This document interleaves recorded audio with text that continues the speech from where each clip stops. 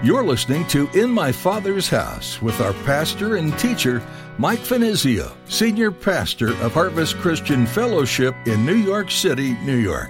In my Father's house, there's a place for me. In my Father's house, where I long to be. Oh, my heart will not be troubled. I remember what you said. You'll return that I might live in my Father's house.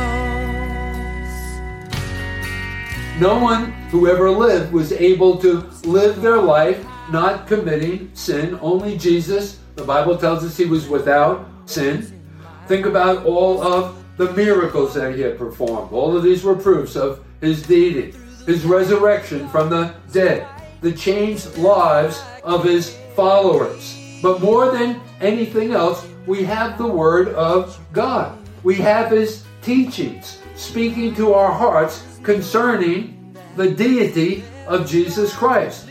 If you believe in Jesus, can you explain why? What proof do you have of his existence? Whether you're an expert in apologetics or a new believer with little knowledge or understanding of Scripture and its historical context, if you've experienced our Savior firsthand, you may find it hard to understand how anyone wouldn't believe in him.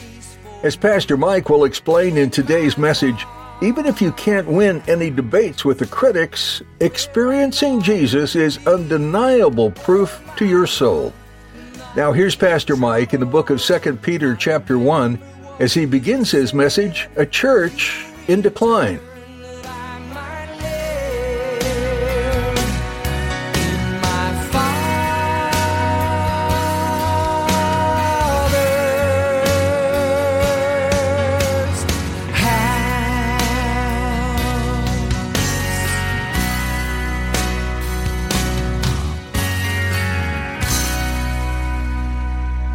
So 2 Peter chapter 1, verses 16 through 18.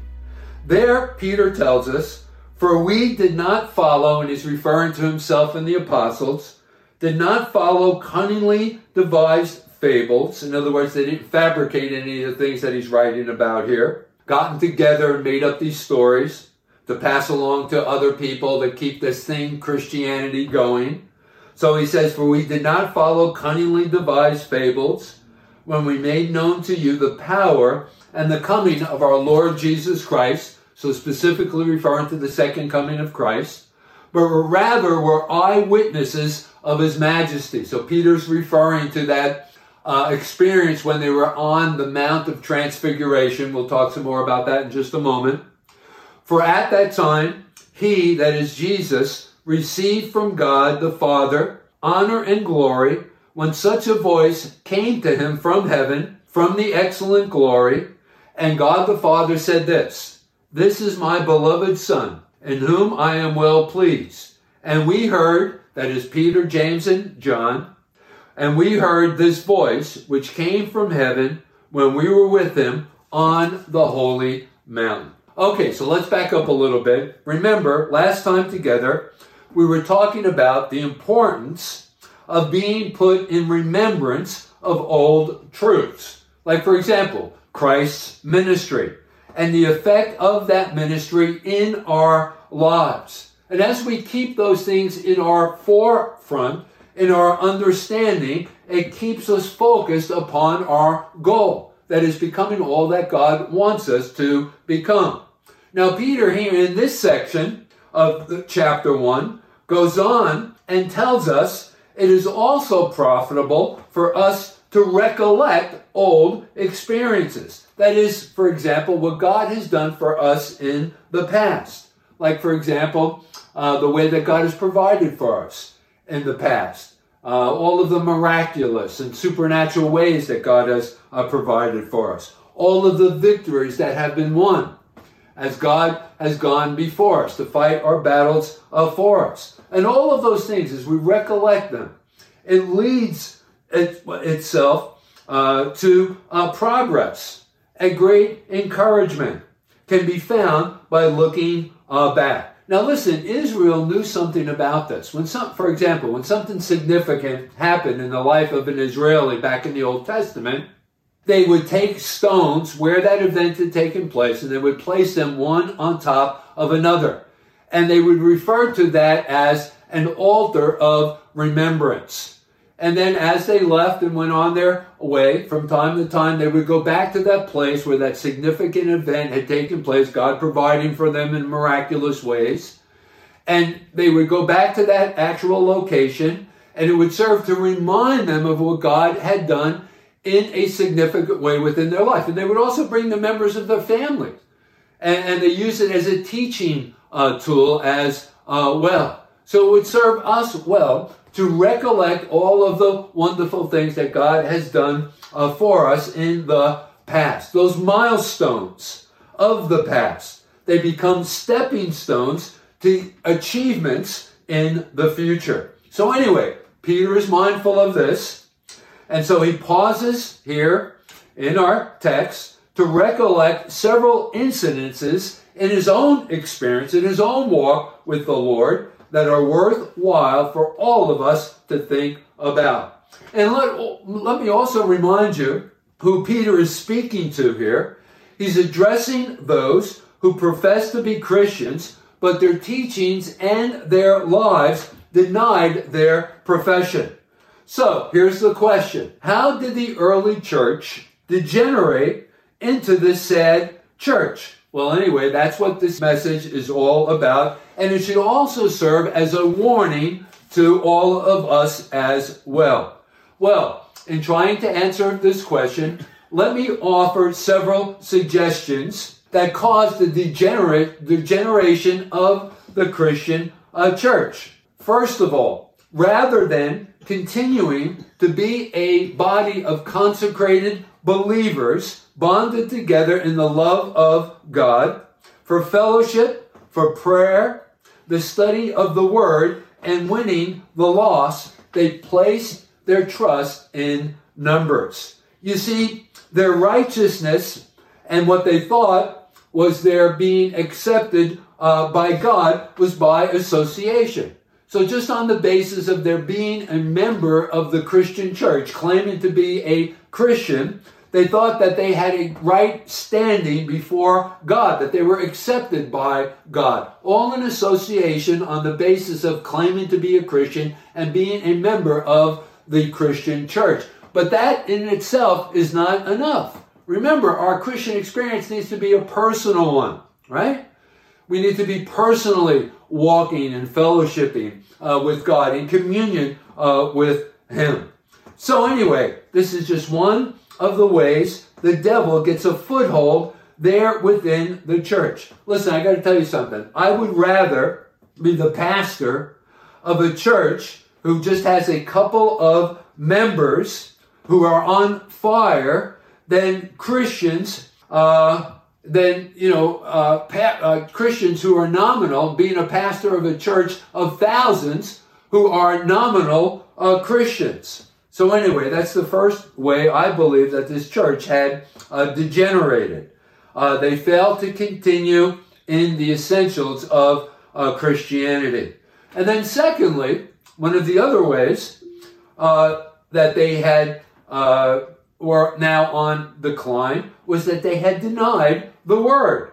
Now, one of the doctrines that was obviously being neglected, it's quite obvious as you read the text, was the second coming of Christ. Let's go back to our text. Notice there in verse 16. Peter tells us, "For we did not follow cunningly devised fables when we made known to you the power and the coming of our Lord Jesus Christ, but were eyewitnesses of His majesty." So obviously, this teaching concerning the second coming of Christ coming back, had been ridiculed and opposed by certain groups within the church. They suggested that it was only a myth, that it was some kind of a fable.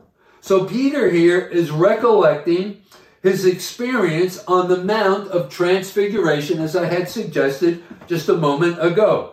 Well, let's go back to that text of Scripture that actually depicts that experience of Peter's. It's recorded for us in Matthew's Gospel. So why don't you turn there with me? Chapter 17, verses 1 through 5. So Matthew's Gospel, chapter 17, verses 1 through 5. And there we read, "Now after 6 days, Jesus took Peter, James, and John, his brother, led them up on a high mountain by themselves." That would have been Mount Hermon, there in the area of Caesarea Philippi. "And he was transfigured before them." So it's sort of like the disciples were placed in a time capsule and they saw Jesus in his glorified body. So he was transfigured before them. His face shone like the sun, and his clothes became as white as the light. And notice also, behold, Moses and Elijah appeared to them, talking with them. Now Elijah and Moses represent those who would be caught up together with God in the rapture. Well, anyway, then Peter answered. He was so overwhelmed by this experience. Then Peter answered and said to Jesus, "Lord, it is good for us to be here. If you wish, let us make here 3 tabernacles, one for you, one for Moses, and one for Elijah." You see, Peter, old impetuous Peter, so overwhelmed, he really didn't know what to say. So he's really talking out of turn here. Well, anyway, verse 5, "While he was still speaking, behold, a bright cloud overshadowed them," and I believe this was a part of the Shekinah glory of God, "and suddenly a voice came out of the cloud saying," and Peter heard that voice, it was God the Father speaking, and he said, "This is my beloved Son, in whom I am well pleased. Hear him." You see, Peter and James and John saw Jesus in all of his majesty, in all of his glory, as every eye shall see him when he shall come in the glory of his Father with the holy angels, as is indicated for us in the Gospel according to Mark in chapter 8 in verse 38. So Peter was an eyewitness of the Lord in all of his magnificent glory. No wonder he wrote about Christ's second coming so frequently. Because as you study the epistles of Peter, his writings, you see that the second coming is a reoccurring theme throughout. So he had a visual foretaste of what is yet to come. But the blessed hope, and that's just another way to refer to the second coming of Christ, that's the way the Bible refers to it, as the blessed hope, our blessed hope, to many within the church at this time was nothing more than a cleverly written story, suggesting that there was no factual basis to it whatsoever. You know, it's quite interesting to me how many of the early church's problems are duplicated in today's churches. Now, why do you think that is so? Well, you got to ask yourself the question, who is behind this sort of thing? It's the devil. And it's the same devil. And it's his same old game. It's the same old methods. They never change. You see, the devil only has limited tricks to confuse and baffle us. And Paul knew that, and that's the reason why he wrote in 2 Corinthians in chapter 2 and verse 11, "Lest Satan should take advantage of us, because we are not ignorant of his devices." So we're not ignorant of the devices, the ploys of the devil. The devil is a liar, and he is constantly challenging God's word. He's always suggesting when God says something that he really didn't mean what he said. We see the first example of this in the Garden of Eden. Remember when God gave only one prohibition to Adam and Eve. He says all of what is contained within the garden is all for yours to enjoy. But then he gave this one restriction, this one prohibition. The tree of the knowledge of good and evil, they were not to eat of it. And the devil comes along and he challenges what God had said. And in Genesis in chapter 3 and verse 4, the devil spoke to them and he said, "You shall not surely die." In other words, the devil comes along and he always suggests you can get away with violating God's word. you won't have to pay the penalty. But it's not true. And if there is one teaching that the devil is going to oppose, I want you to think about it, it's going to be this one. That is the second coming of Jesus Christ. Now, why is that? Because the understanding that Christ could come back for us at any moment has a purifying effect upon Christians. John put it this way in 1 John chapter 3 and verse 3. He that has this hope, that is Christ coming back for his church, purifies himself even as he is pure.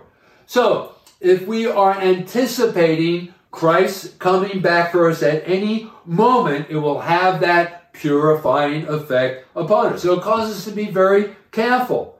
Knowing Jesus could come at any moment, we're going to be careful about doing the will of God, obeying God's commandments. And how can anyone, by the way, refute this truth? Because over and over in the scriptures it has been substantiated. For example, the book of Hebrews. Let me give you a bunch of cross-references. Hebrews chapter 10 and verse 37. For yet a little while, and he that shall come will come, and will not tarry. Matthew's Gospel in chapter 24, Jesus himself said in verse 44, Therefore be ye also ready, for in such an hour as you think not, the Son of Man cometh. In the book of Acts, in chapter 1 and verse 11, as the disciples were standing around, eyewitnesses of Christ's ascension into heaven, and those angels standing by, and they said to the disciples, Acts chapter 1 and verse 11, The same Jesus which is taken up from you in heaven shall so come in like manner as you have seen him go into heaven. And then found in the last book of the Bible, the book of Revelation in chapter 1 and verse 7. There we are told, Behold, he is coming with clouds, and every eye shall see him. So how can anyone refute the truth of the second coming of Jesus Christ? Because over and over again in the Word it has been substantiated. Now, getting back to the effect of not believing this truth, and this brings us to the third reason why I believe this church was now degenerating. Not only was there false teaching, but there was worldly living. There was gross immorality. No doubt one's attitude towards Christ's return will be reflected in their manner of living. And these believers at this time were giving themselves over to selfish pleasures and exploits of this life. Now, concerning the rapture of the church, let's, if you would, turn with me to 1 Thessalonians in chapter 4, verses 16 through 18. And there we have the record of Paul concerning the rapture of the church, verses 16 through 18. For the Lord himself will descend from heaven with a shout, with the voice of an archangel, and with the trumpet of God, and the dead in Christ will rise first. Then we who are alive and remain shall be caught up together with them in the clouds to meet the Lord in the air, and thus we shall always be with the Lord. Therefore comfort one another with these words. So here we have the teaching of the subject of the rapture of the church. Christ coming back for his church. And listen, Christians place a high premium upon this teaching. A great emphasis is placed upon it, as you know.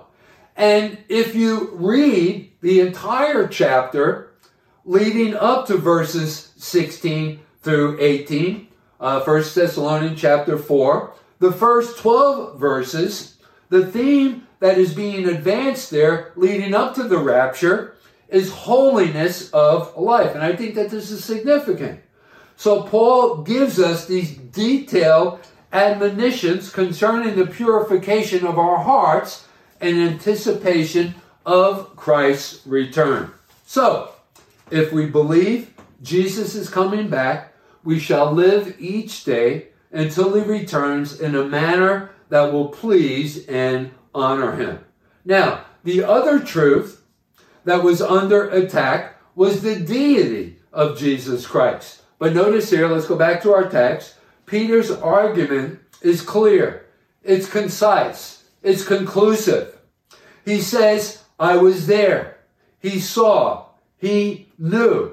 It wasn't a dream, but a first-hand experience. Let's go back to the latter part of verse 16 and 17 and read that one more time. Notice he says in verse 16, we were eyewitnesses of his majesty, for he received from God the Father honor and glory when such a voice came to him from the excellent glory, this is my beloved Son, in whom I am well pleased.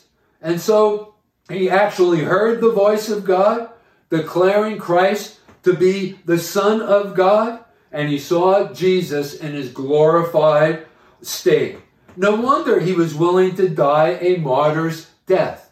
Now, tradition tells us that when Peter was taken and when he was to be crucified, he thought that it wasn't right for him to be put to death in the same manner as his Lord and Savior. So when they were about to crucify him, and that was the way that the Romans put their prisoners to death through crucifixion, he requested and they granted that he would be crucified upside down. And so that's what we're told by tradition, what had taken place in Peter's death. You know, it's been said that hardly a man or woman would die for the truth, but they would never die for a lie. So this is exactly what Peter did. He absolutely believed that Jesus was the Son of God, that Jesus was deity. But what proofs do we have of the deity of Christ? Well, think about it. We have the record of his sinless life. No one who ever lived was able to live their life not committing sin. Only Jesus, the Bible tells us he was without sin. Think about all of the miracles that he had performed. All of these were proofs of his deity. His resurrection from the dead. The changed lives of his followers. But more than anything else, we have the Word of God. We have his teachings speaking to our hearts concerning the deity of Jesus Christ. For example, turn with me, if you would, to John's Gospel in chapter 1. And let me cross-reference this for you with a couple of verses. John chapter 1 and verse 1, right there in the beginning. In the beginning was the Word, referring to Jesus. And the Word was with God, and the Word was God. Jump ahead to verse 14. And there we are told, then the Word became flesh, Jesus, and dwelt among us. And we beheld his glory, the glory as the only begotten of the Father, full of grace and truth. In my Father's house, there's a place for me. In my Father's house, where I long to be. Oh, my. As we study the book of 2 Peter together, we pray it has encouraged you to mature in your faith. Growing in any capacity can be both exciting and difficult, but always necessary. One way to grow is to tune into programs like this. Great job! You've been listening to In My Father's House, and we're so glad you tuned in to hear today's teaching with Pastor Mike. To listen to today's message again or to hear more from Pastor Mike, just search for In My Father's House on your favorite podcast platform, and be sure to subscribe. You can also find us on media via Facebook and Instagram to keep up to date on our day-to-day happenings. If you're looking for a place in Midtown Manhattan to come together with others and worship Jesus, we'd love to have you join us this Sunday for worship at Harvest Christian Fellowship. You'll be able to reserve your seat and get directions to our easy access point at harvestnyc.org. We're also streaming each Sunday and Thursday evening service, so everyone has a chance to attend, even if you can't make it in person. If this broadcast has been an encouragement to you, would you consider supporting us? We'd love your prayerful support. And if you feel led, we're also thankful for any financial support. In fact, you can donate securely on our website harvestnyc.org. Again, that's harvestnyc.org. Thanks for your support, and thanks for listening in today. Pastor Mike has much more to share from the book of 2 Peter, so be sure to join us again next time, right here on In My Father's House. Where I